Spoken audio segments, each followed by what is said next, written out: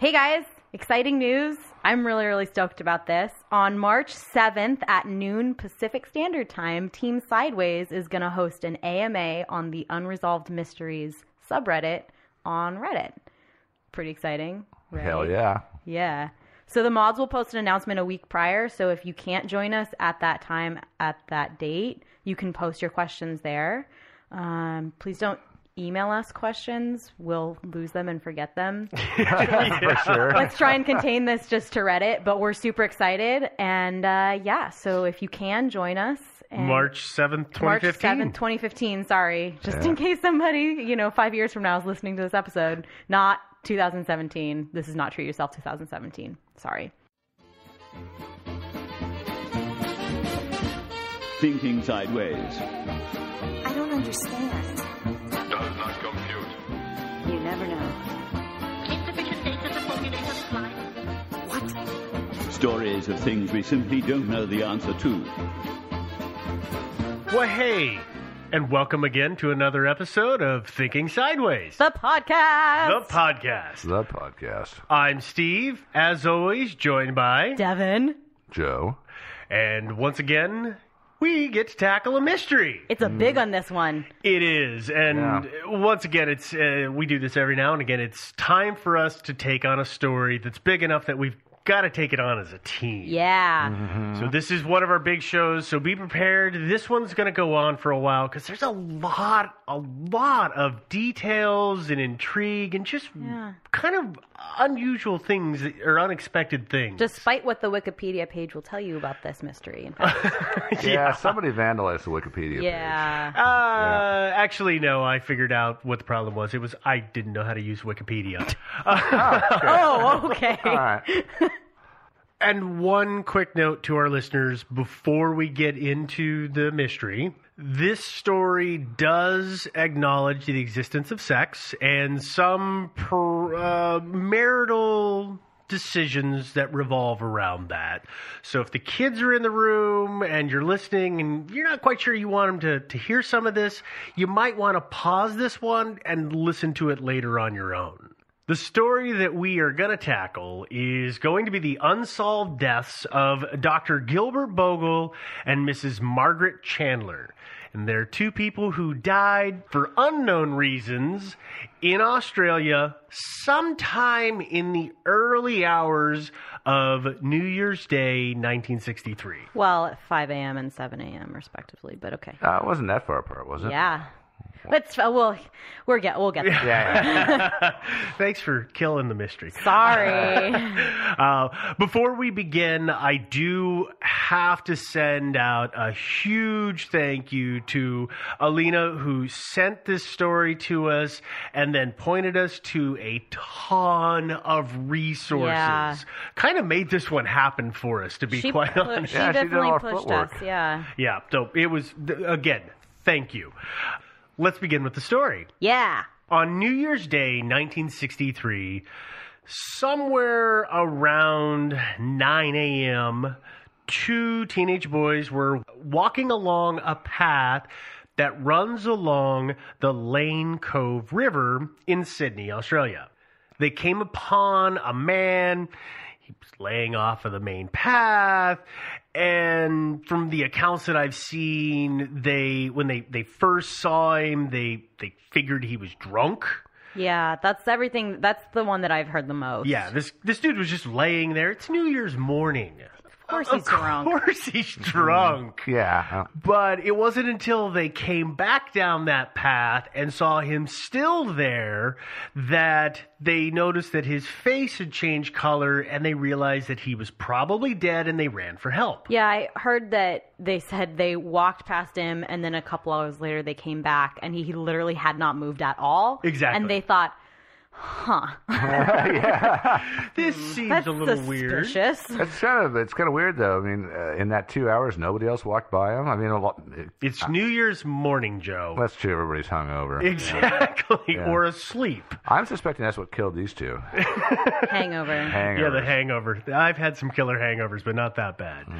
The man was 38-year-old Dr. Bogle, and he was laying face down, half undressed. Someone had he wasn't wearing his pants. Someone had taken his pants and laid them across his legs and his backside so that from a given distance, it looked like he was wearing pants. Yeah, and his underwear wasn't there, right? This is a fun fact that I discovered. His underwear was not there, but a pair of ladies' underwear was very close by to him, like silk panties, very close by. Yes. Yeah. So he wore ladies' panties? No. No. Further explained. Yes, give me just a moment there, Joe. Ah, okay. You tease. There was also, just so everybody knows, a square of carpet laid on his back, which was later discovered to have been something that was in his car normally. Yeah. When the police arrived, as they will do when someone finds a dead body, they searched the area and they found a second body, which was 28-year-old Margaret Chandler, 45 feet away. And she had a pair of men's briefs in between her legs. No, that's true. She did. She did. Yeah. So they were panty swappers. Okay. She, as Devin was kind of getting to, had some strange clothes. She was also partially undressed, but she was in a bit of a depression and had flattened beer boxes laid over her. Yeah. Which is an unusual place to be, especially when you're dead. But it's unclear to this day who covered the bodies. Was it one person covered the other? Or who did some other person? We don't know that. Well, I think we might get into some of that later on. But just to say on the outset, we don't know how they got covered up. Yeah. There were no obvious signs of damage to the body, and by that I mean no obvious trauma. They hadn't been, They shot. weren't laying in pools of blood. Exactly. There was some evidence.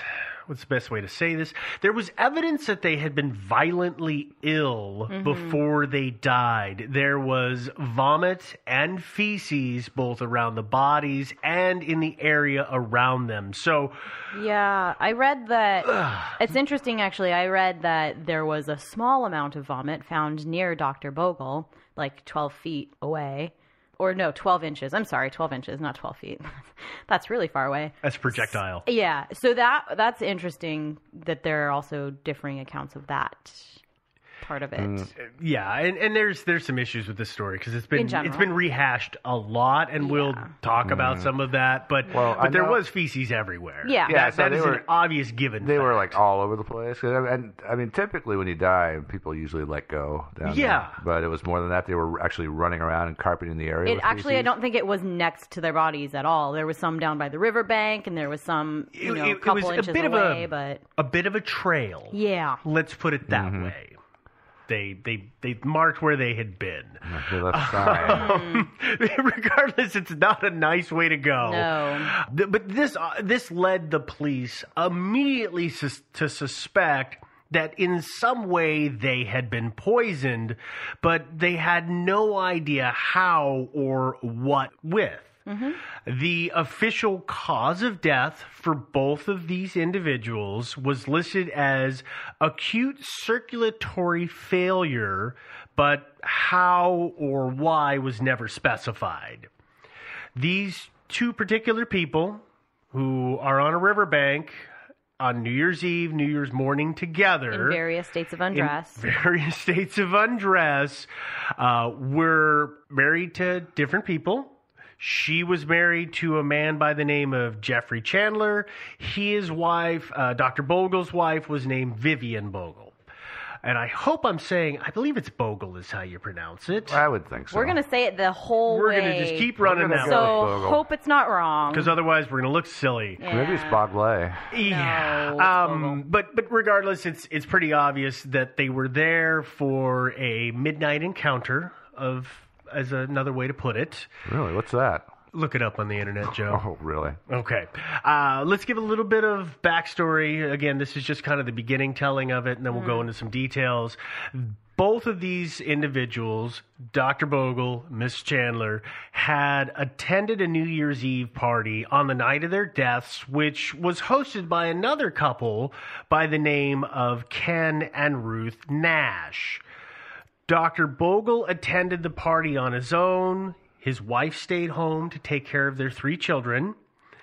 Mrs. Chandler attended the party with her husband, Jeffrey, though he had left the party around 11:30 that night. One odd fact about the party, and I think this was the Nash's way of trying to mix things up and make it interesting. Yeah, they were super interesting people, those Yes, Nashes. they were. But you'll see this when you come across this case, especially if you do Google images or image searches in general, is that what they told their guests was that they wanted them to bring a piece of art that they had created themselves to the party to display for everybody to talk about. Dr. Bogle brought a drawing, which it's really kind of strange, and honestly, it's weird. Let's just call it weird. Super weird. It's a disembodied hand in one corner and a disembodied foot in the other corner with a woman's face that points in 2 directions. If you ever seen some of those profile images where it looks like it's a face looking at you and to the side, that's what it is. It's kind of got a modernist feel to it, and it made me think of the art that you'll see. There's a Russian artist by the name of Alexander Rodchenko. Is it Rodchenko? I think it's Rodchenko. I really feel bad for all of the art classes I've taken. I suddenly can't remember how to pronounce this guy's name. Regardless, it looks like work from both of those, so it's unusual. I don't know a better way to describe it. Well, you could describe it by the fact that everybody said that it was created while he was high on LSD. Yeah. No, I mean, that's true, right? People have speculated that that's how he made it, and the LSD is relevant to what we're talking about, which is the party, because this story gets covered a lot by the media, the newspapers specifically at the time. Covered, yeah, at the time. It was a huge source of headlines, and they were not afraid to insert and exaggerate and come up with theories and just proffer them to postulate that they were the actual thing. One of the things that the news said, or these papers said, I should say, is that the party was some kind of LSD-fueled orgy. Yeah. Which I find a little hard to believe. Yeah. It's a bit absurd. And from everything that I've read, not actually what was going on. Yeah, it was kind of a lame party. It really was. From what I've heard, yeah. Well, yeah. Yeah, next time tell them to bring booze instead of paintings. Well, I remember there was something about Mr. Nash saying that he didn't give anybody more than 2 drinks the whole night. Yeah, he was dispensing, quote unquote, that's the term they used, is he was dispensing the drinks, and he would only give people, according to at least one account that I read, that he would only give people 2 drinks maximum. What a jerk. So, a very sober affair. But, well, let's get back to our case in point here, which is these folks. At some point in the night... These folks being Bogle and Chandler? Bogle and Chandler, not the Nashes, thank you. They were observed outside in the backyard together, described in, and you'll see this in 2 different ways, either in a close conversation or kissing. Not really sure. Yeah, actually, that's not the first night they met. That's very true.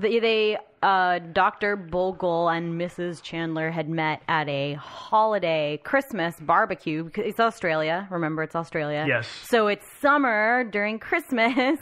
So they were having a Christmas kind of Hawaiian barbecue. Another one of the coworkers of Mr. Chandler and Dr. Bogle.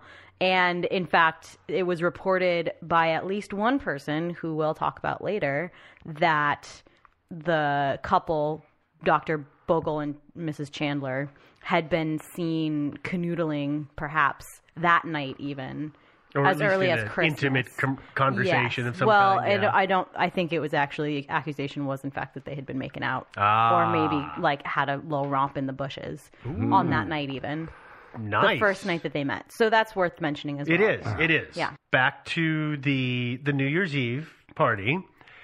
The witness accounts say that the pair left the party together between 2 to 3 a.m. And the accounts vary a little bit on the time, which isn't surprising. It's the middle of the night. Yep. It's important to point out that Jeffrey Chandler, if you remember earlier, I'd said he had left the party. He came back. And because he had gone to a different party to have drinks where he could get more than 2. Yep. But he did come back to the party and had a conversation with his wife. And when he found out that Margaret wanted to not get a ride home from him, but from Dr. Bogle, he wasn't really all that worried about it. He didn't care. The account that I heard was that while Mr. Chandler was gone, Dr. Bogle, I keep wanting to refer to them as their first names. Which is, we can do that. They called Dr. Bogle Gibb. Oh, yeah. Right? And her name was Margaret. So Gibb had offered to give Margaret a ride home because she didn't really know where her husband had gone off to. And apparently when Mr. Chandler, Jeffrey, came back, he said, "Oh, are you ready to go, Margaret?" And she made no move to go. And she was sitting right next to Gibb.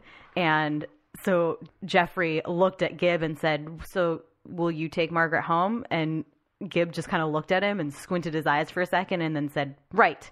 And then Jeffrey left. Like that was how that happened, which is just it's so weird. And we're going to get into some of this stuff about what the background on these folks, the proclivities of these people. Yeah.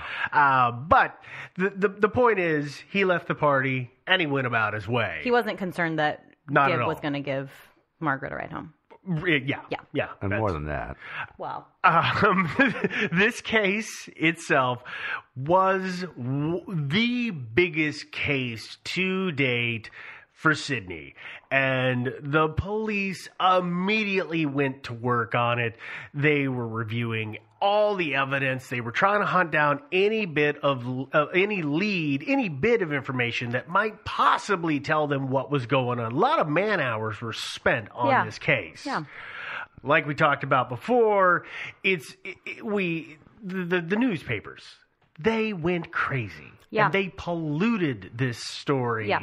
Badly. I don't know if either of you did this. I read some of the old newspapers. Oh, yeah, you I can did. find them online. Yeah. I have a favorite website about this case, and it references at every point what the media was saying, which is very helpful. And very bad because they totally just different. misconstrue a lot of things. Yeah. It really hasn't changed either. They're just about as bad today. And we've had this conversation before, Yeah.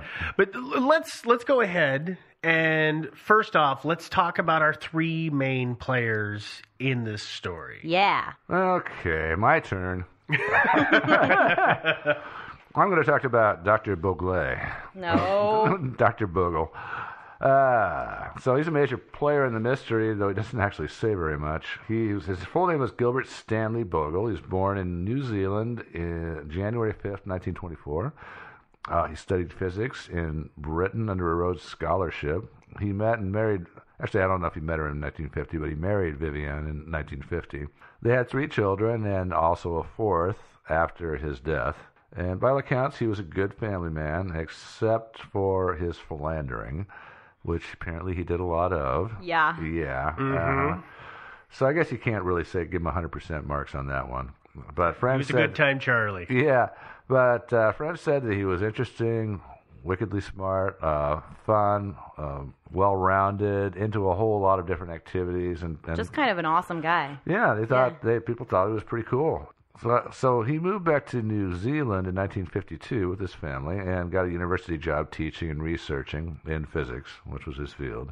And then in 1956, he took a job in Australia with the Commonwealth Scientific and Industrial Research Organization, which I'm going to call Cicero from now on. The CSIRO, because Yeah, we're going to so talk Cicero. about that a number of times. Yeah. So Yeah.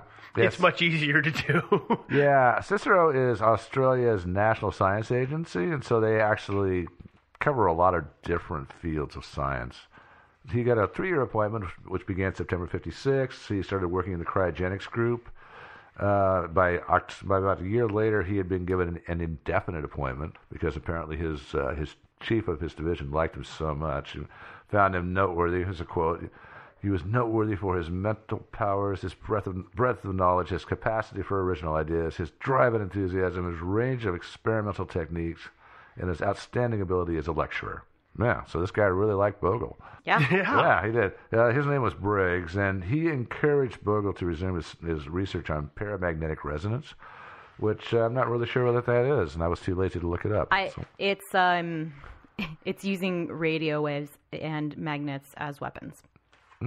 Is that the maser? Oh, maybe. Well, there's talk about one point. I think this might come the up maser, later. yes. The maser. Yes. Maybe that's how you generate the maser. Yeah, masers are like lasers, but with microwaves. Yeah. Coherent. Yeah, lasers, as you know, is coherent light, right? I do now. Yeah, all the little photons are moving in the same direction, whereas the light from the light bulb up there in the ceiling, they're just like going, shotgun scattering everywhere. But lasers, they're coherent light, and they all move in the same direction.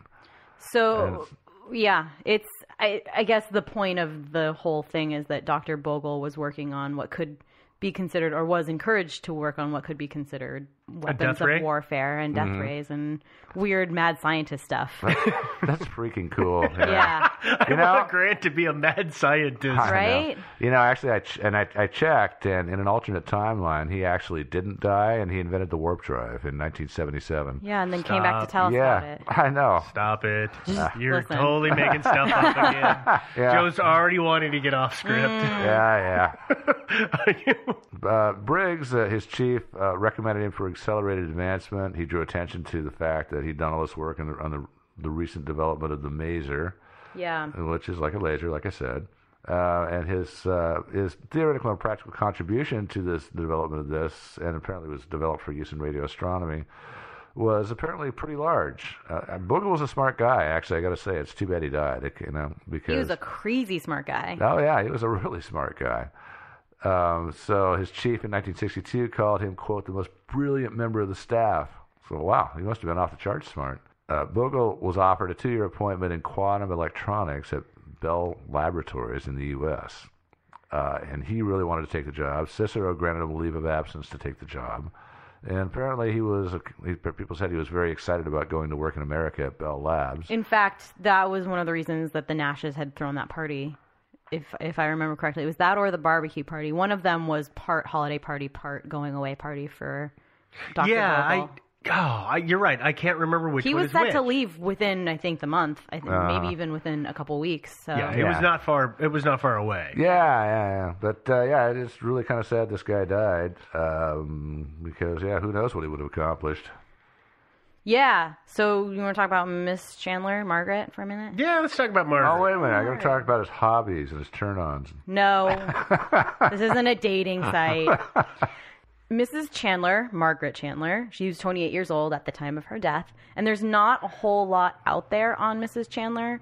I'll be honest with you. I don't get the impression that she was a particularly interesting human being. I just don't have that impression. I think guys were interested in her. I think she was kind of... She didn't have a whole lot of external pursuits, but I think that what you also need to keep in mind is that she had 2 small kids at the time. Yeah, she did. She and Mr. Chandler had 2 small children. They were aged 2 and 18 months, and they had left them with her mother and father-in-law that night. She and her husband shared a love of vintage cars and dachshund dogs. Like, how boring. Come on, guys. The weird thing is, I don't mean to interrupt you here, but the weird thing about that is she liked vintage cars and dachshunds. Maybe that's because her husband really liked both of those things, and so she went along with it. So there's all these pictures of her in vintage cars because he's like, honey, get in there, let me take your picture. And honey, hold my cute dog, and I'll take your picture. Yeah, it does seem that she was the kind of person that didn't have a whole lot of going on for herself. She seemed to have been at least moderately intelligent. I think she probably was likely quite intelligent. She just kind of seemed boring. Like, she just kind of adopted everybody else's stuff. She seemed to be pretty reserved. She'd go with the flow. Yeah, they talk about how Mr. Chandler was kind of tall and outgoing, and he had this huge red beard and stood out in a room, and she, by contrast, was this kind of meek creature just at his side. it seemed that they were on the same kind of page about the way that their marriage should go, and that is to say that monogamy seemed to not have been for either of them. I don't know that she was as okay with that as her husband, but she ended up going along with it. She did have more than just Gibb as a lover. She had lovers previous to that. Yes. So I don't know what that necessarily means, but it does implicate to me that she was at least kind of okay with it. Giving it a shot. Mm-hmm. And apparently Jeffrey had been pretty absent from his wife's life for most of 1962. He chose to spend his time kind of more with friends instead of his wife and 2 young sons. And plus he had a girlfriend, Also had a girlfriend named Pam.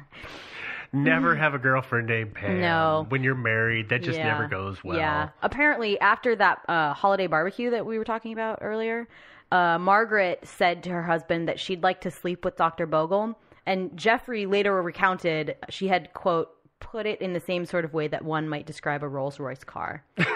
As like a fleeting interest of having sex with this man, essentially. Yeah, I think that was sort of the sense that I got, was that Mr. Chandler said, well, if you'd like to sleep with Gibb, then you should. I'm for it. And that, you know. You get the feeling that Dr. Chandler had fallen out of love with his wife. Mr. Chandler? Oh, was he? He was not a doctor? No. He was a doctor? Oh, okay. Vogel was a doctor. Chandler was not. I do have the sense he was kind of an interesting guy, too. I don't know necessarily what attracted him to Mrs. Chandler. I don't know if it was just that it was convenient. Maybe he knocked her up and they got married. I don't know. Maybe. I can't remember what the circumstances were, but it was just... Well, let's talk about Jeffrey Chandler. Sure, yeah. Oh, just as a fun little side note, you know how everybody knows like 20 Jessicas? Yeah. There were 5 Margarets at the New Year's party that they attended at Ken and Ruth Nash's house. There were 5 different Margarets. And I bet there were only like 7 people there because they only served 2 drinks. Yeah, there were like 20 people there. I'm surprised there was that many. Margaret. Yeah. Oh, well, let's talk about Jeffrey Chandler. Jeffrey Chandler also worked at the CSIRO, or Cicero, as Joe was putting it, which I'm going to keep using. Yeah, it's nice. But he worked there as a research scientist, and he actually did work in the same building as Dr. Bogle. The two were work compatriots. They had worked together, not only just seen each other in the building before, but evidently they had worked together on at least one experiment. I believe it was only one experiment, but never really hung out in the same social circles. Because Jeffrey hung out in a very specific sect. Yes. Yeah, he did. He did. But let's keep going here. Bunch of freaks. Jeffrey Chandler was, of course, as we said earlier, an immediate suspect. And, of course, the press and the police went after him really hard. And, but, actually, in cases like this, let's see, the first guy I'd probably take a look at. Of course, the husband is always the first one that's going to get attacked. Yeah. I mean, this is standard protocol. I'm not knocking anyone for this. Well, I'm not. I would knock the press. They have a duty not to slander people.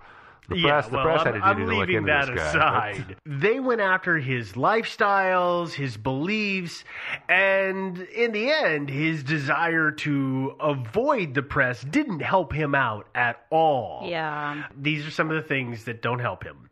Jeffrey was a member of the Communist Party. Yep. Which got him a little bit of bad press.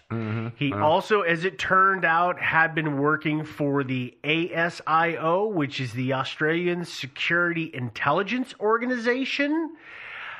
I never got a clear bead on this, but from what I understand, what he was doing is the ASIO was trying to get him to provide information on the Communist Party.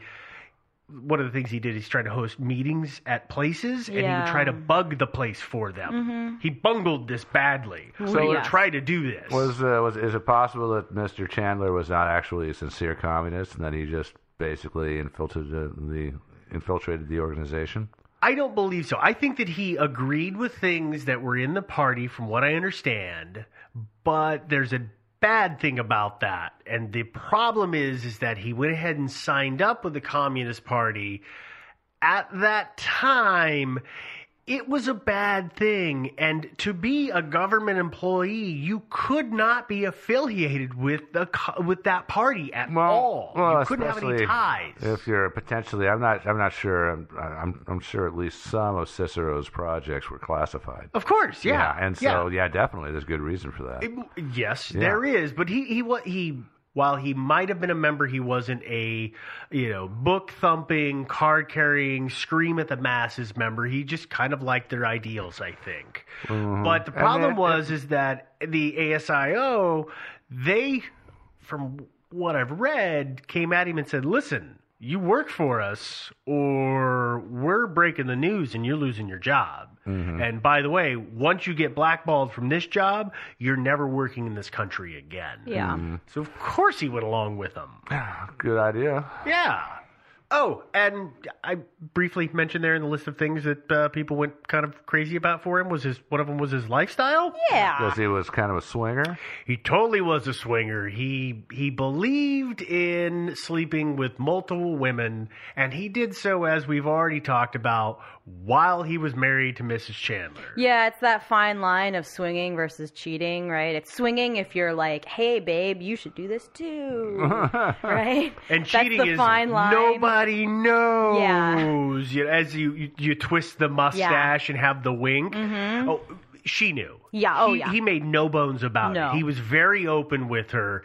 And I get the impression that for about the first year or two of their relationship, I think he was faithful. And then he began to stray again, but didn't make any bones about it. Just said, hey, I'm interested in this woman and I'm going to go sleep with her. And she, okay.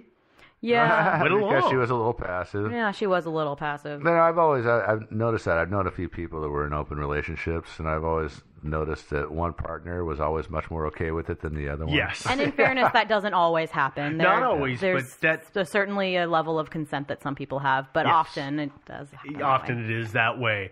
But like I said, he kept it no secret. But the problem is that lifestyle was highly frowned upon. Yeah, we're talking the 1960s. Yes. Yeah.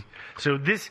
Well, I don't think a lot of people even really are into the swinger thing these days. Well, I think the 70s and the 80s were kind of the high point for swingers, but late 50s, early 60s, there's kind of the bohemian scene going on, which Jeffrey Chandler was involved with, so there was some uprising of it then, but as a general societal norm, no. Yeah, let's talk about, we can a little bit, to give a frame of reference here, Ruth Nash was outraged the night of their party because neither of the Chandlers had come by to say goodbye and thank you.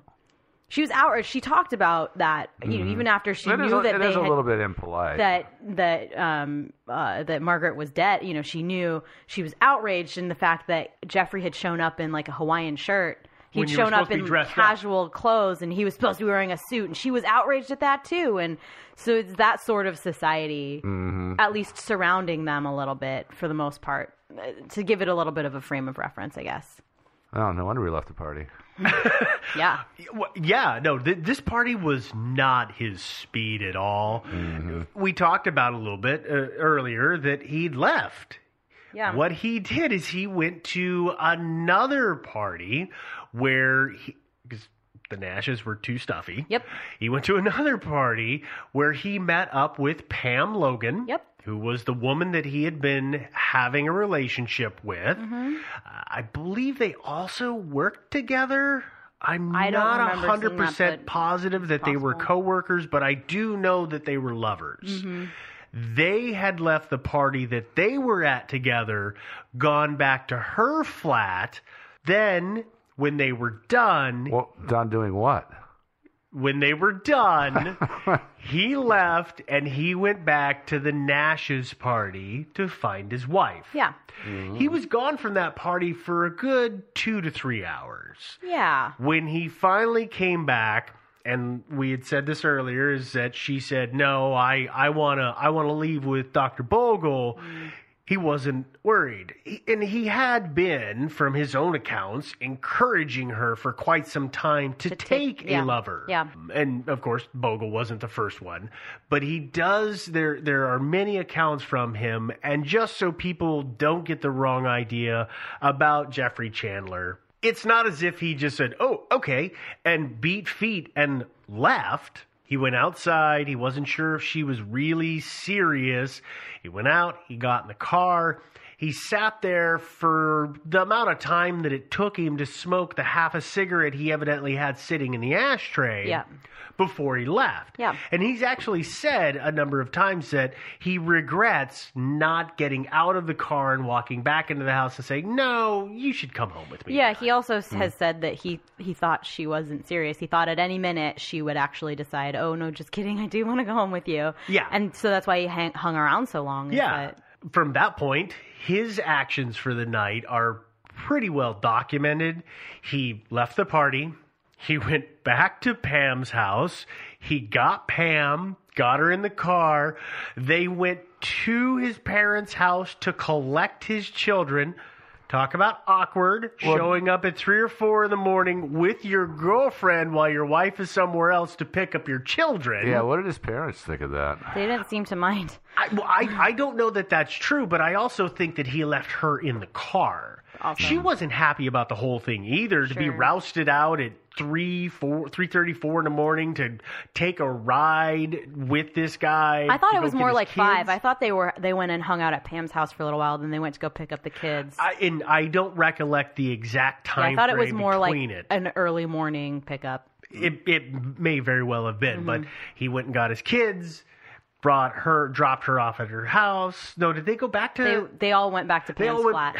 Kids and all. Again, weird. Yeah. So he obviously went and got his kids. So it's hard to point a finger at what he was doing because his actions and his trail seem to be pretty easy to follow. Well, if you believe his girlfriend. Yeah. Right? No, that very good point. Yeah. His eyewitness in this is also his girlfriend, so she has a bit of a reason to protect him. As we said before, Jeffrey Chandler, prime suspect. Yeah. The cops bring a case against him. The attorneys bring a case against him. It's a huge inquest.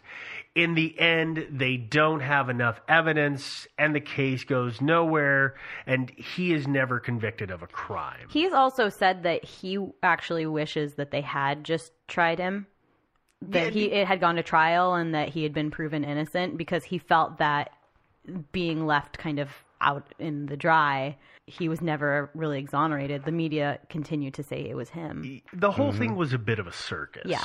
Because there were witnesses called that were stopped in the midst of their testimony so that they could protect the judge would say, no, we would like to protect the decency of this person. Do not answer that question. When it got into graphic, gratuitous sexual information, they would stop them. So there were people who, some of these people we'll talk about later, who were going to be on the stand. And the judge dismissed them for those kind of reasons. Yeah. So a lot of stuff didn't just get brought out into the open. And you're right. It kind of hosed him in the end. Yeah. Yeah, but he got a book out of the deal, right? He did. He did write a book. Yeah. He did write a book. I would imagine, though, it was pretty hard. It's called So You Think I Did It.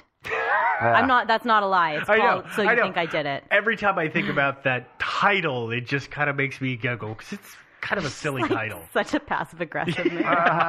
Oh, so you think I did it? Yeah. Yeah. So screw you. Let's get into theories. Oh, yeah. Now that we've kind of given the basic about the case and the people, let's dive into some details. Yeah. Okay. Well, we're talking about theories, so I'm going to lead off with one of my favorites, which is espionage. You Yeah. always love I espionage. know, this always fun. Cloak and dagger stuff. But it really does seem that whenever bodies turn up dead for unknown reasons, that the allegations of CIA or KGB involvement is usually not far behind. As opposed to bodies showing up alive? Mm-hmm. Got it. Yeah. No, it's when they're dead for unknown reasons, you know. Yeah. There was one story, and I don't know the origins of any of these stories. They've been circulating so long. It's been so many decades that it's hard to say what the origins are. But the one that got a little traction said that Bogle had been recommended, by whom I don't know, as an agent for ASIO, which we mentioned before. It's the Australian Security and Intelligence Office. So, they're equivalent of the CIA. So he was recommended during the 1950s, but whether he was actually recruited, I don't know. And I would suspect he was not recruited by ASIO because what was he doing working in a lab for ASIO? I suppose he could have been spying on some of his colleagues. But Possibly. But other than that, what possible value could he be to ASIO? I don't know. Yeah, well, yeah, it's hard to say. I know we talked a little bit that he was going to be heading to the States for a post in the States, but again, why would they recruit him and then bring him to the States? It doesn't make a lot of sense. Mm-hmm. Yeah. Yeah, and not really one. And this was, remember, in the 1950s when supposedly he'd been possibly recruited, long before he knew he was going to go to the States. True. But of course, he could have been recruited by the KGB, and there's been some allegations of that, of course. Of course. Yeah. Jeffrey Chandler, and of course, he was probably willing to point the finger at anybody other than himself. Yeah. So he suggested that Dr. Bogle and Mrs. Chandler were murdered by the CIA. With Chandler's death being an unfortunate byproduct. Yeah, she was collateral damage. Yeah. But Bogle had apparently supported a recommendation by a Dr. Clifford Dalton, who was a member of the Australian Energy Commission. The recommendation was that a fast breeder reactor that Dalton had developed should not be sold to the U.S., and the technology should not be shared with the U.S. That's nuclear technology. Yeah, fast breeder reactors, yeah. Yeah. Just making sure.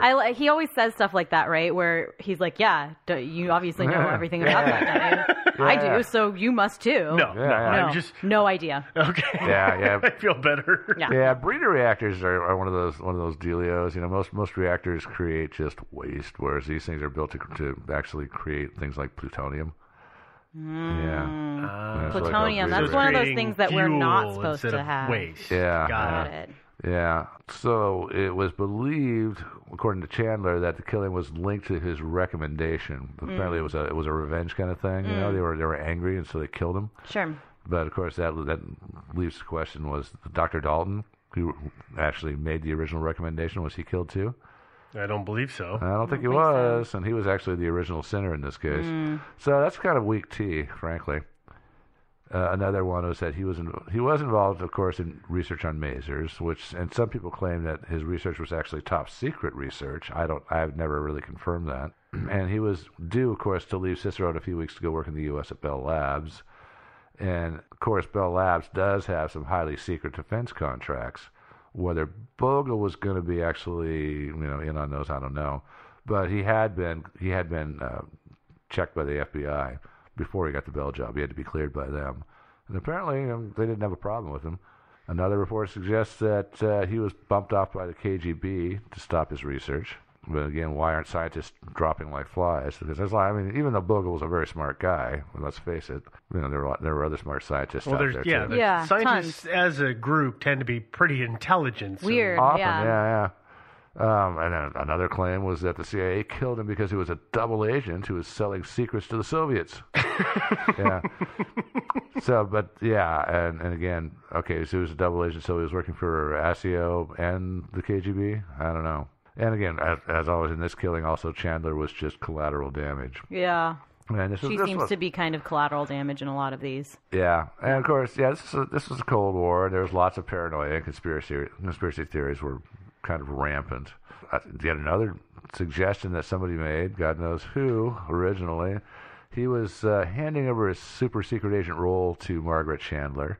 And the reason they went to the river, it was to retrieve a hidden object at a, quote, drop that was under the water, which could only be reached at low tide. Yeah, that's dumb. It's dumb, yeah. Yeah, that doesn't... She There's no point for her to be a secret agent. Okay. She doesn't strike me as secret agent material. But anyway, in this theory that while they were busy retrieving this object, whatever it was, enemy agents appeared, stripped them naked, killed them by holding the poisonous substances over their faces, and then dropped their bodies, covered them up a little bit, and then made their getaway. Wait. Now, he had that square of carpet, so what's the carpet got to do with it? The carpet was just to get down to the river's edge, and presumably they had to kneel down to reach down into the water to get to this hidden object and this hidden drop. Oh. So the carpet was just to kneel on or to walk to protect on. them. Yeah. Although I guess it's possible that they were naked from the waist down because they were trying to protect their clothes while they were kneeling in muddy, gross area.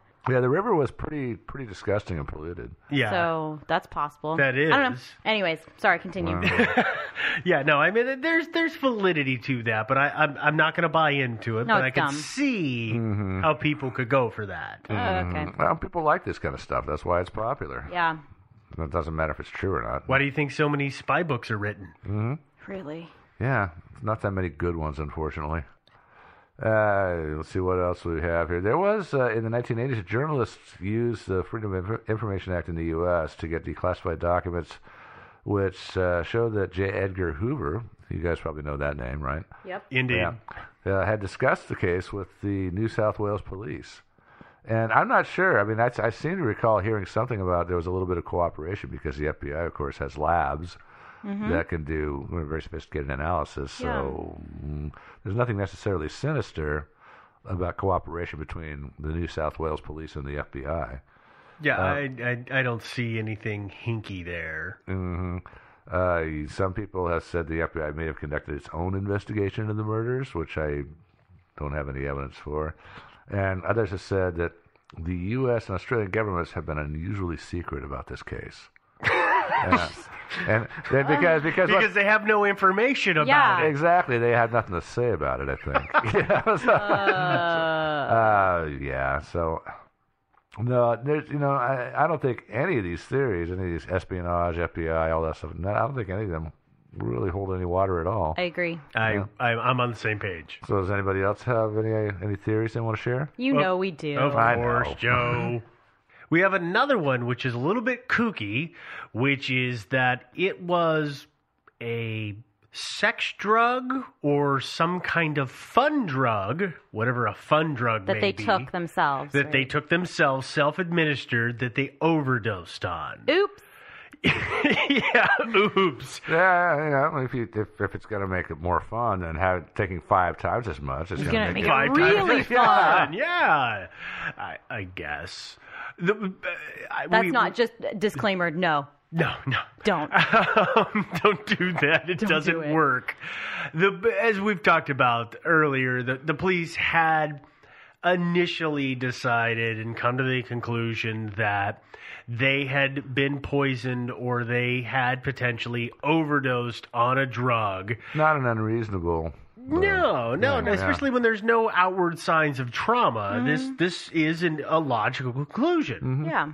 This theory, the sex drug theory, centers around the idea that they decided, the pair, Dr. Bogle and Mrs. Chandler, Gibb and Margaret, decided, hey, let's take something to heighten the experience, to increase the fun, and just make this sexual experience out of this world. I know. Yeah. I know. The problem is, of course, that there was extensive testing done to the tissues taken from the bodies, and no substances were ever found. And I mean extensive. Every bit of usable tissue sample that was available was tested. Yeah, I think the coroner eventually ran out of tissue samples to Yeah. test. Yeah, he did a lot of testing. He did a lot of did. testing, and I don't remember. Maybe one of you can help me out here.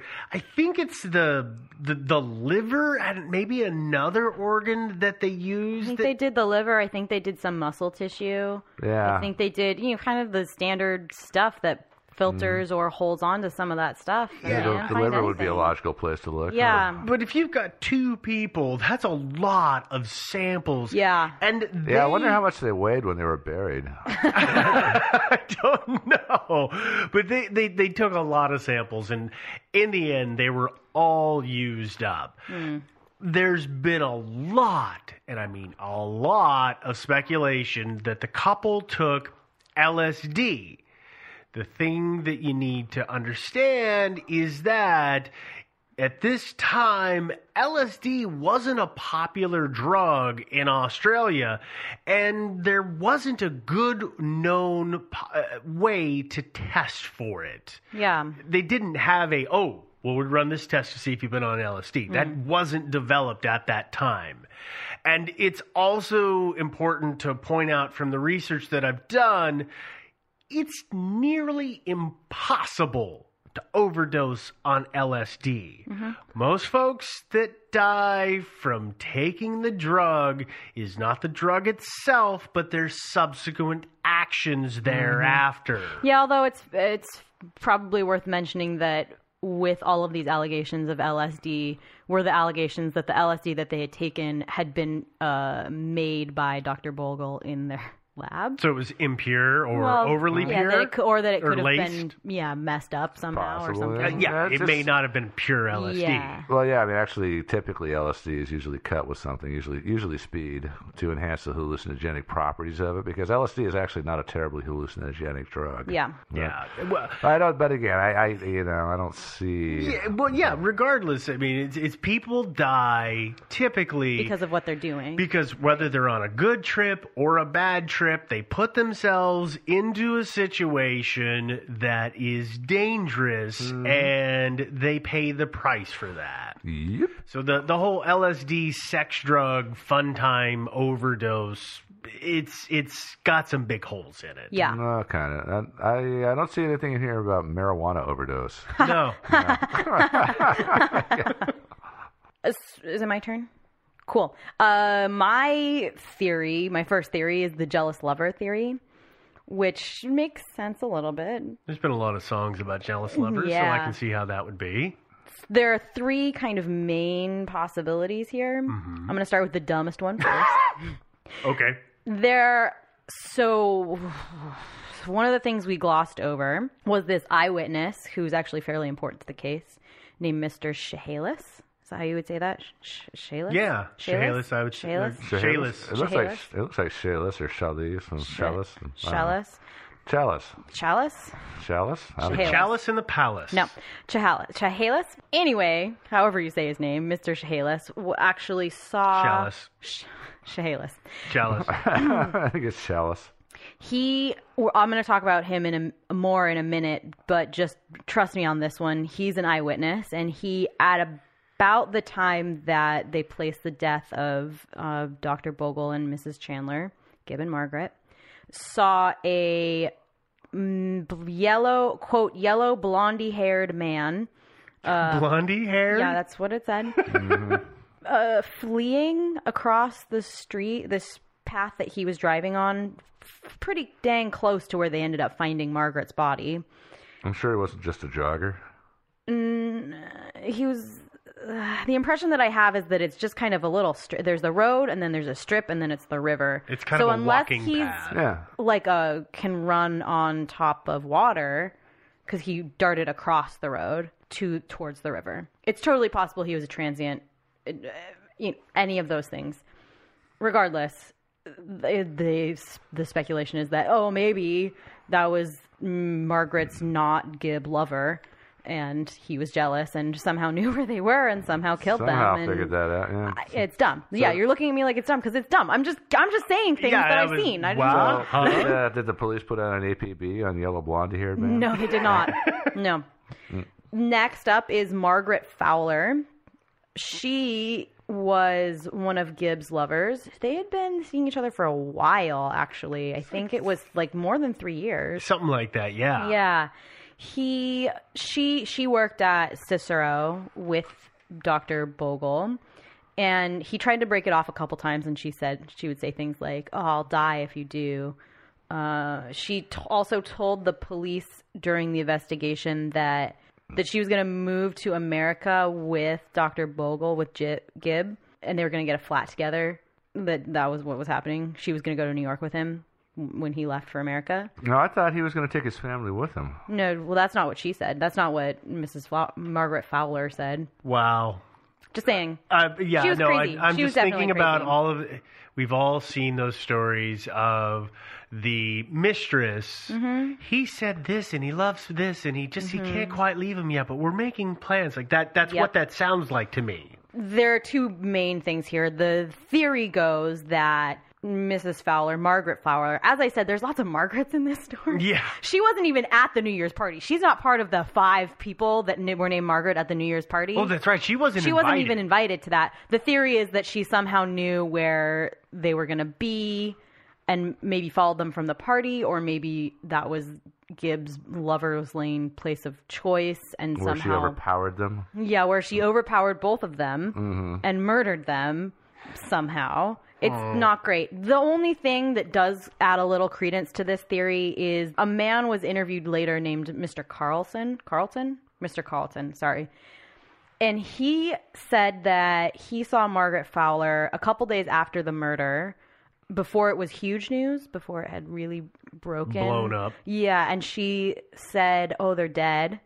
And Mr. Carlton said, well, "Who?" And she said, "These 2 people, Margaret and Gibb." And then she kept repeating they were going to cop out and it's all going to come out, and was talking about chemical warfare and things like that. She's kind of crazy. She said, Seems super crazy anyway. She seemed unstable. She did seem unstable, but it is worth mentioning, I think, that she did kind of implicate herself to at least one witness, saying they were going to, it's all going to come out, and that Margaret and Gibb were somehow working together on chemical warfare, and they were going to release it, and that's why they were murdered. I'm going to say right now, I can see that being as simple as it's all going to come out.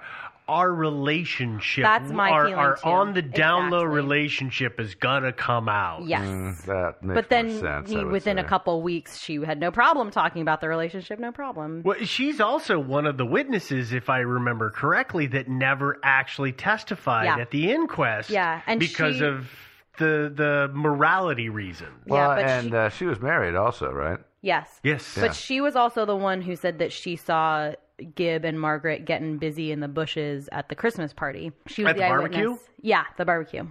Yeah. Okay. So worth mentioning. Why didn't she murder him then? Because she Witnesses? didn't know Oh, it was yeah. so much of a thing. I have no idea. Yeah. Another player that we haven't really discussed yet is Ken Nash, the host of the party, the New Year's party. Mm-hmm. As we said, he was the one dispensing drinks the whole night. And as it turns out, he was mildly obsessed with this case and killed himself 13 years, give or take a day, to the day after Margaret and Gibb had been found dead. But although there was Also- another significant anniversary. Also there worth in mentioning between. is that, on or about that day 2 years prior, his wife Ruth had died of cancer. So take that with a grain of salt. But since he was the one dispensing drinks, he could have easily slipped the pair something. It's thought that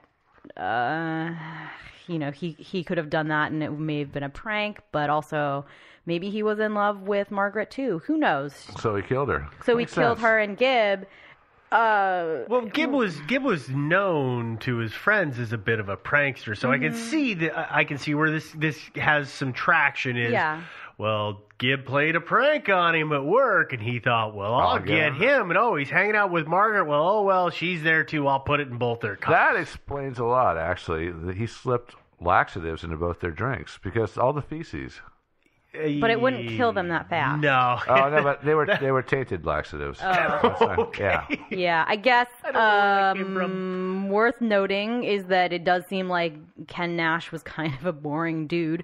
So I don't know why he would suddenly think, I don't know, I'll prank him. That'll be fun.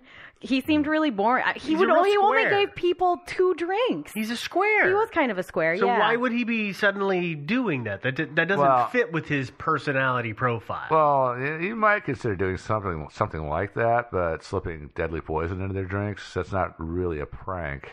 Yeah, I agree. I think he misjudged the dosage. It's Wildly, though. not. I'm gonna make him a little ill.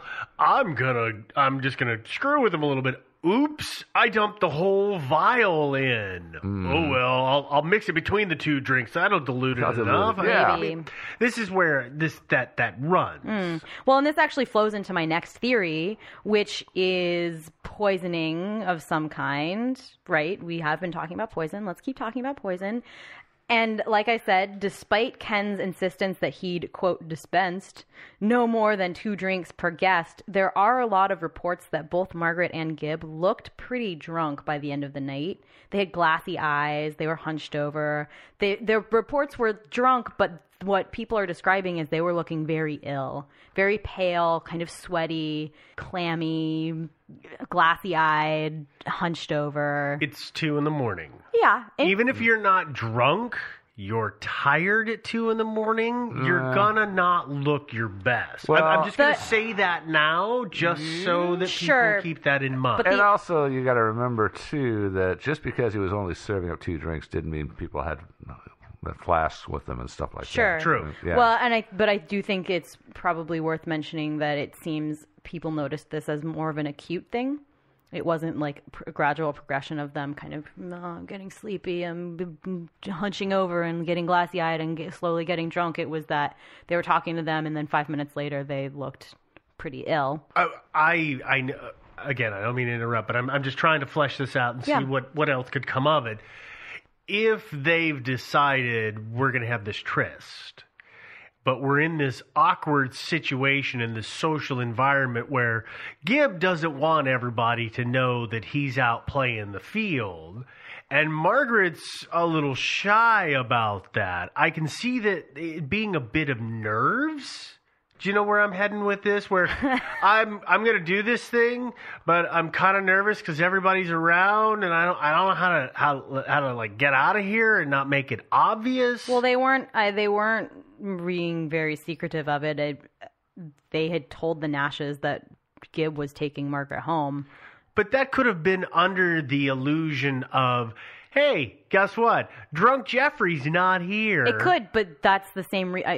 So they leave together. So he's being a good guy and giving her a ride home. The nerves of it, I don't know. People get really weird and awkward about that. Yeah. I mean, think about your friends when they meet somebody and they're gonna go off together for the first time to hook up or whatever the case may be. And I've seen friends who are a little weird about the whole thing. You watch it, it's like, what is going on? You don't look right. Are you okay? Are you in high school? I have seen it in high school. I have seen it in college. I have seen it in my 30s. See, there I you have go. seen people do this. And these people, she was late 20s, he's his late 30s.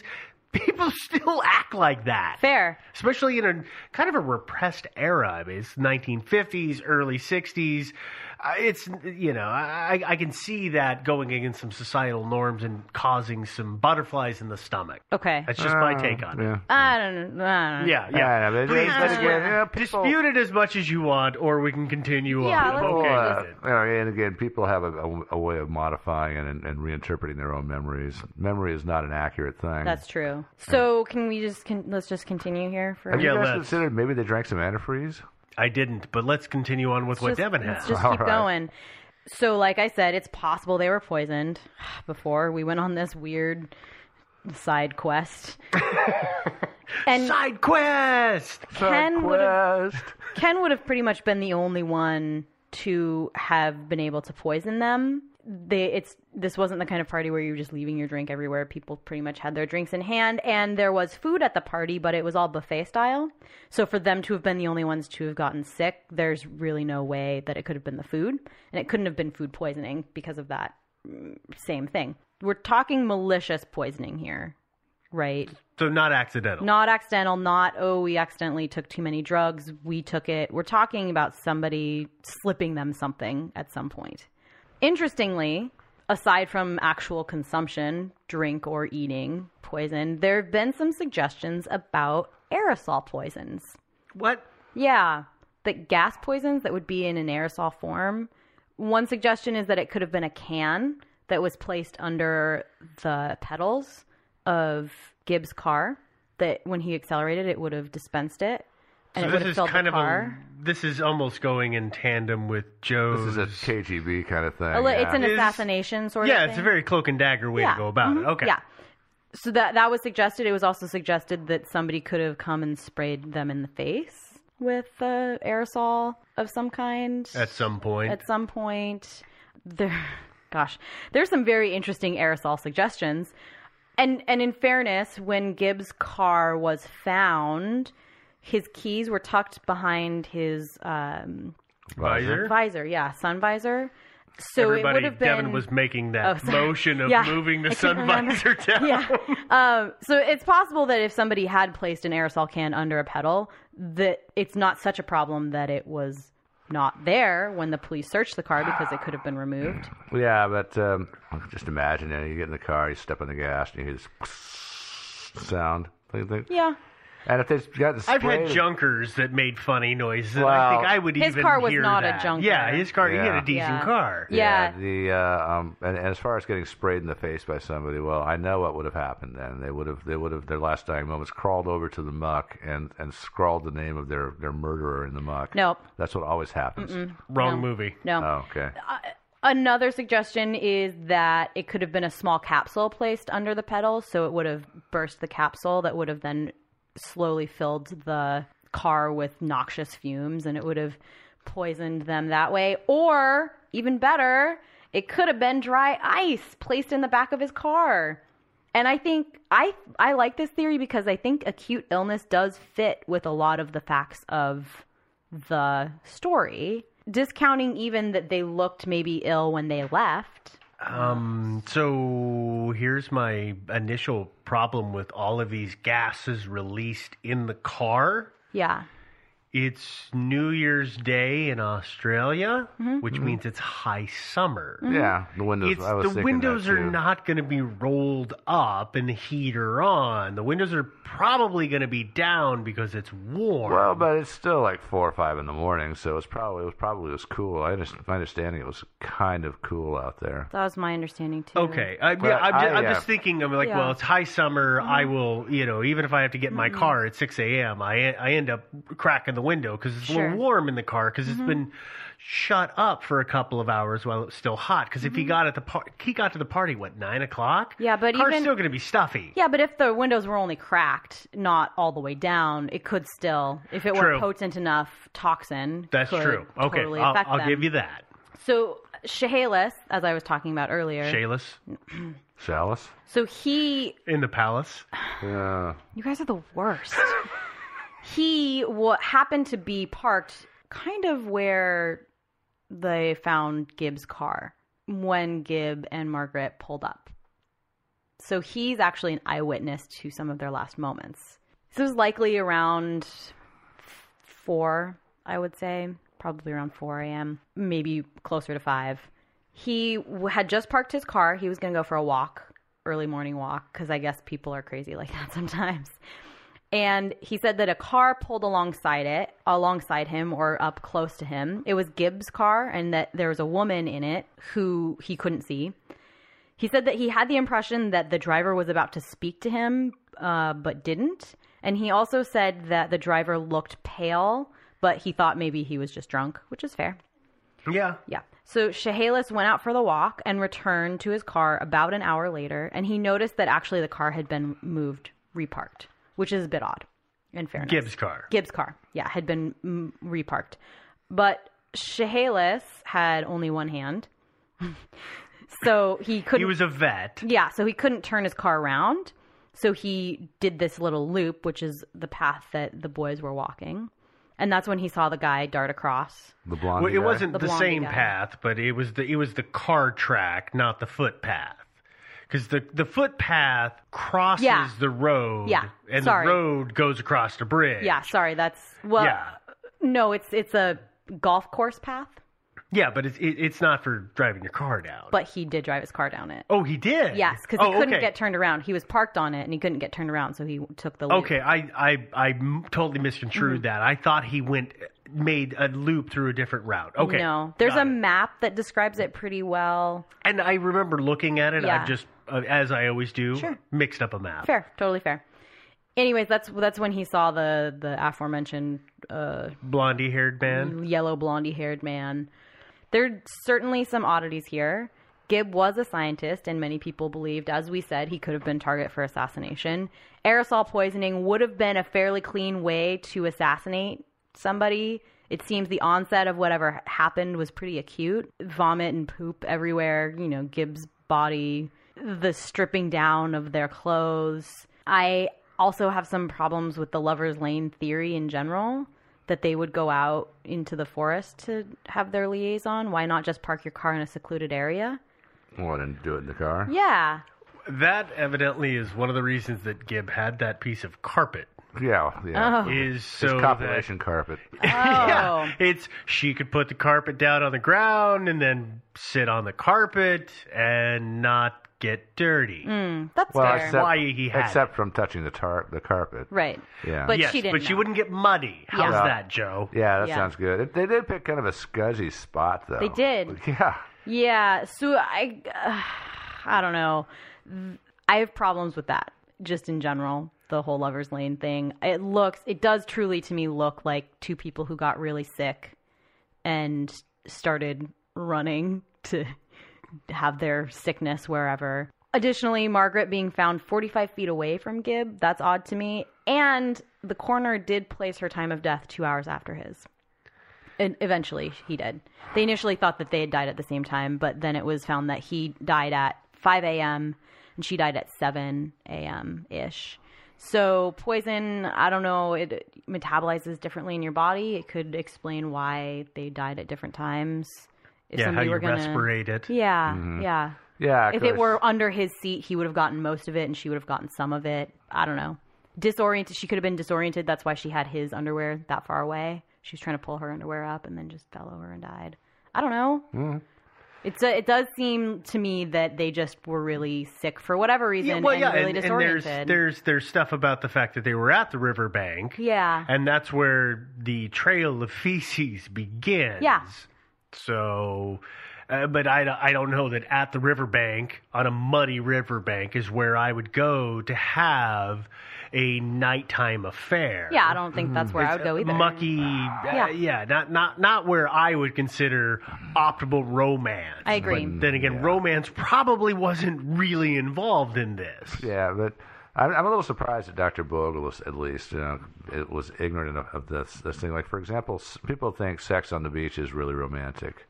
Bad. No, it's a bad idea. Bad idea. Bad idea. Because the kind of germs and stuff that exist and toxins that exist in sand on beaches, and I'm sure it's the same for this river, are things that you really don't want to get inside your body. Well, Never also mind just friction. sand. Yeah. Oh, no, yeah. Well, let's not Let's talk not. about Let's friction. just. So that's Yeah. just Move forward. Yeah. Because we were about to go down a really bad trail. Yeah. Can we just go to the next theory? Well, yeah, no problem. But, yeah, there's one last theory, and this is something that's gained traction in recent years, and this theory is that Bogle and Chandler were killed by hydrogen sulfide poisoning. The big proponent of this theory is an Australian guy named Peter Butt, who made a documentary on the topic, and that was aired, by the way, on ABC, which is the Australian broadcast channel, I think. And he also wrote a book that talks a little bit more extensively about his theory, and the book is called Who Killed Dr. Bogle and Mrs. Chandler?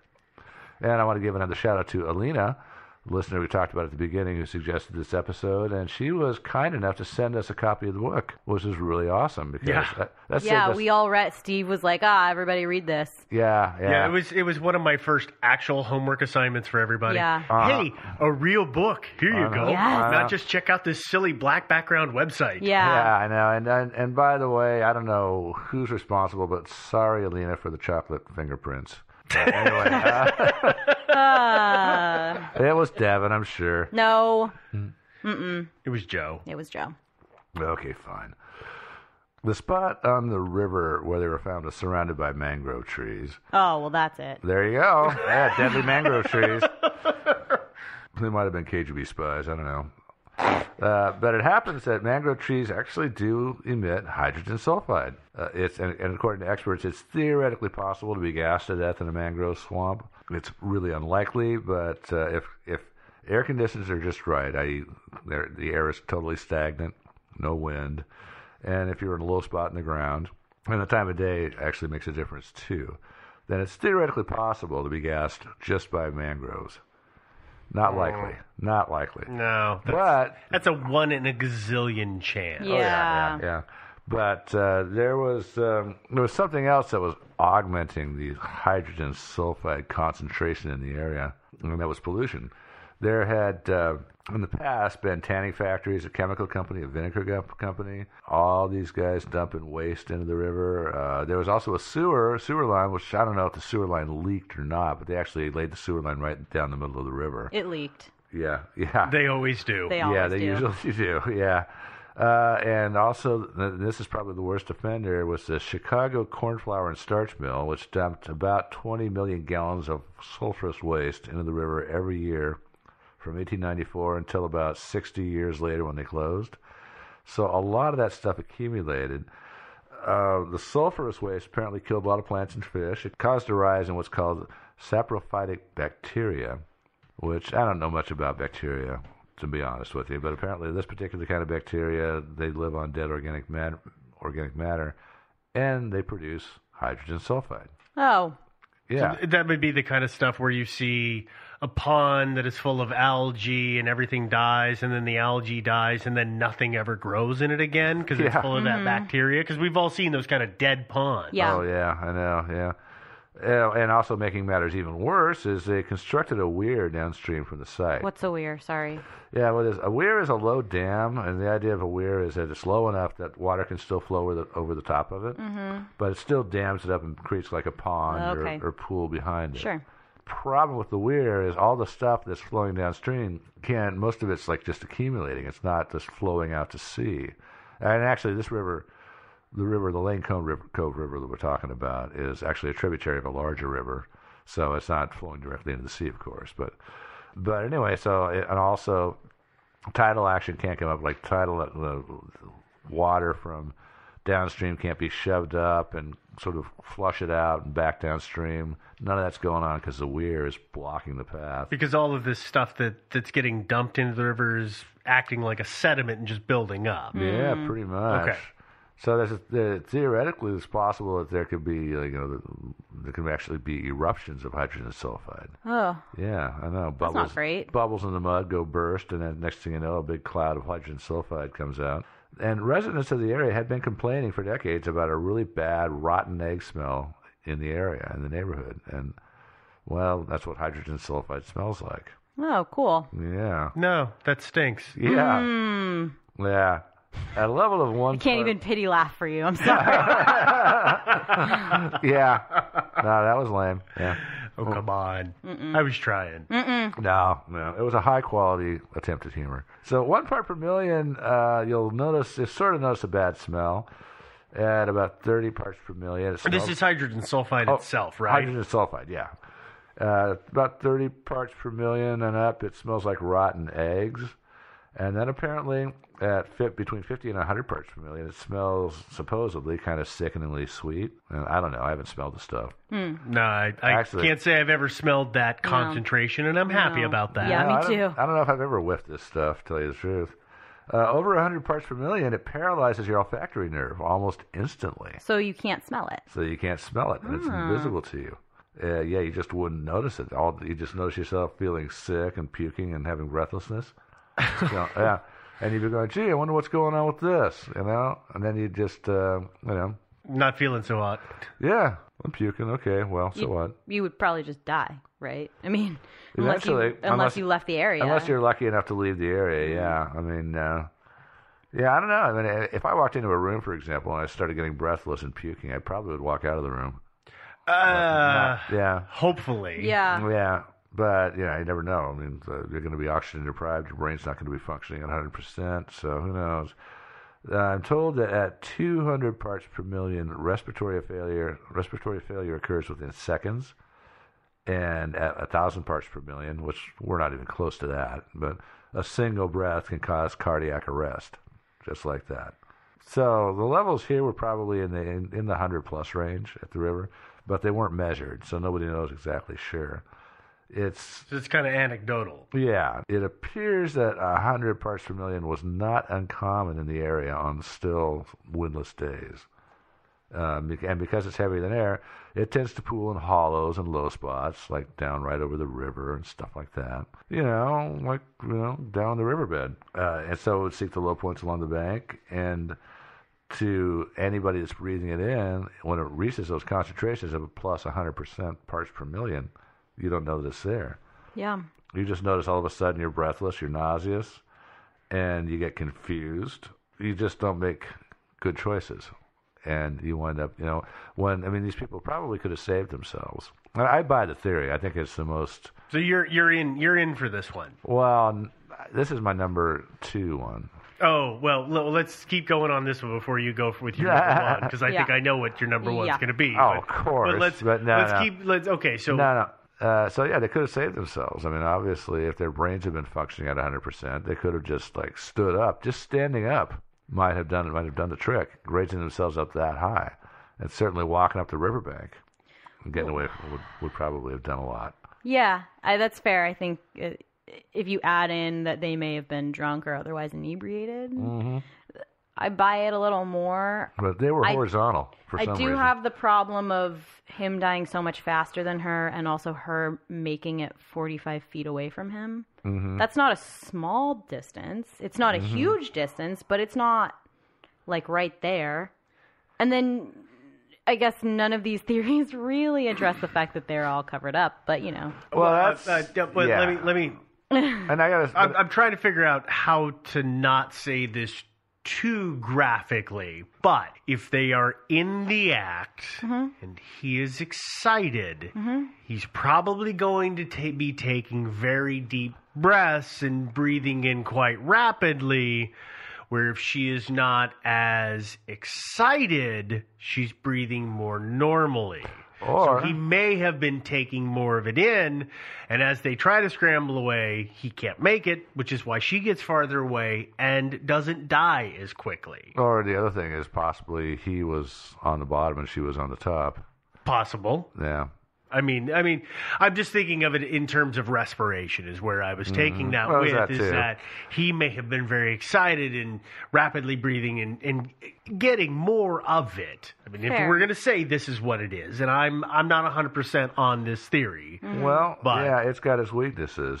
It does. Number 1 being at least a couple more people should have died over the years by this river. Yeah. Additionally, the people who found, not so long after, or Chehalis, who was in that same area at the same time, should have said, oh, it was really stinky, or, oh, I was feeling a little ill myself. He didn't have any ill effects. One thing to know about, it's hydrogen sulfide, correct? Yeah. One of the things that breaks it down super fast is sunlight. Mm-hmm. Well, I don't think it was sunny. If they're all there, if the boys are there at 9 That's and fine. Chalice is there around the same time, but he's walking around. No, he was there at the same time, right? He was there at the same time as Bogle and Chandler. Right, but he's not on the river bank. Sure. He's not that far away, though. Oh, yeah, I guess that's true. If it's 5 in the morning. He walked the path. There's not sun. Yeah, no, I can see where the sunshine issue. Okay, I see where the problem is with that, but he's also not on the riverbank. Right, but if it's in that high concentration down below, at the very least, he's going to say it was a really strong odor. Yeah, or it really stank. I really didn't feel okay, or something. If it was so strong that it could literally kill people not 50 feet down the bank, he's going to feel some effects or at least smell something or mention something about that. You would think.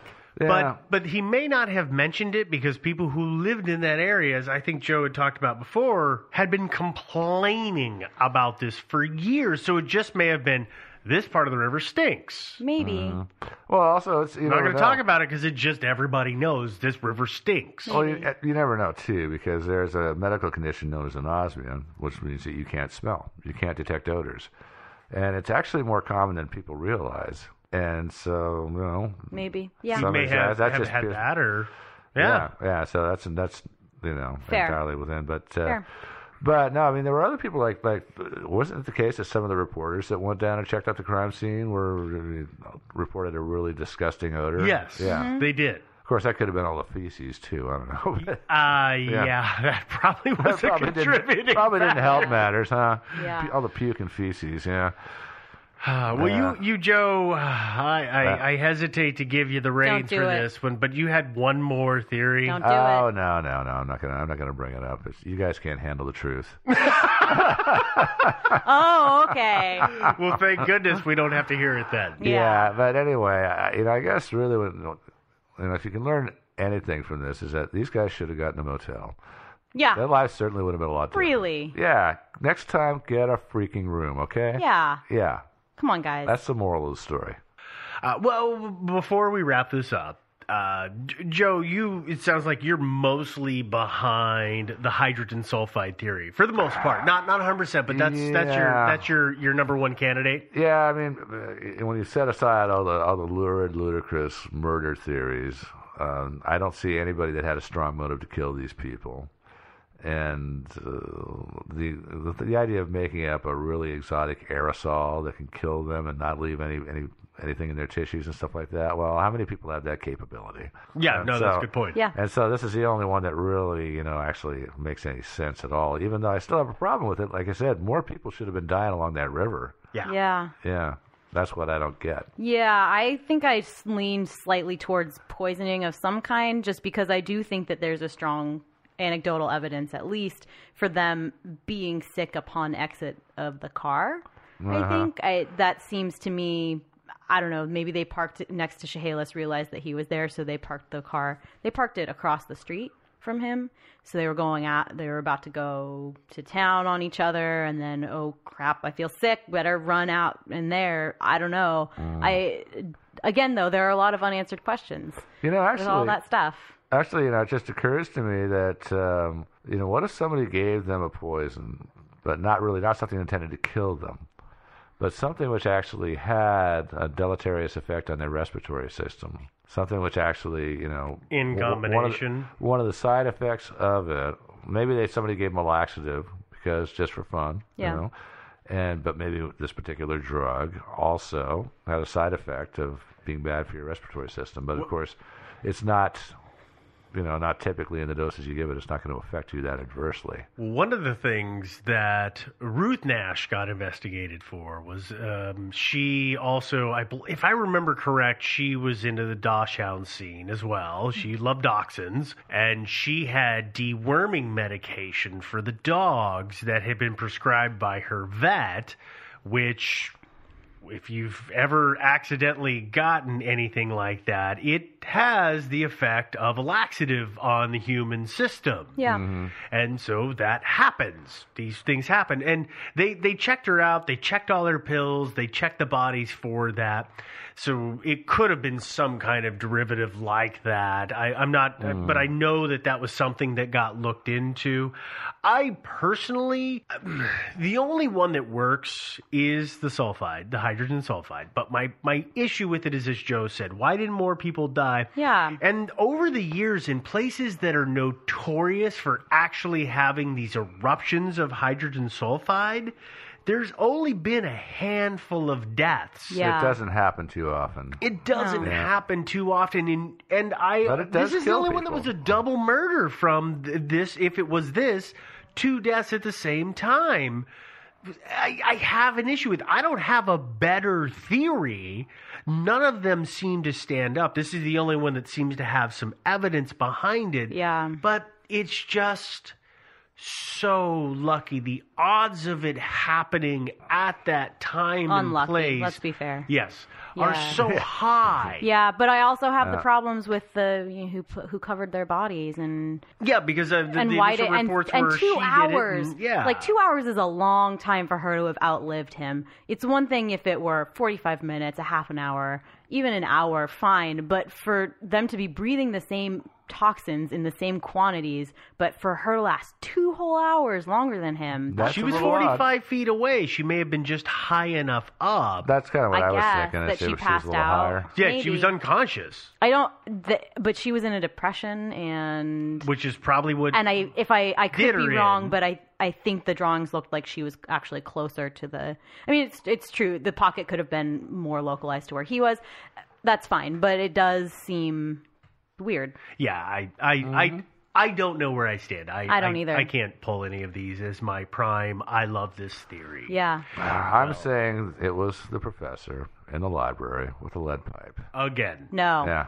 Okay. Okay, yeah, you can cut that. You can cut that one out. If you have a theory about this that you would like to share with us, you are more than welcome to do that.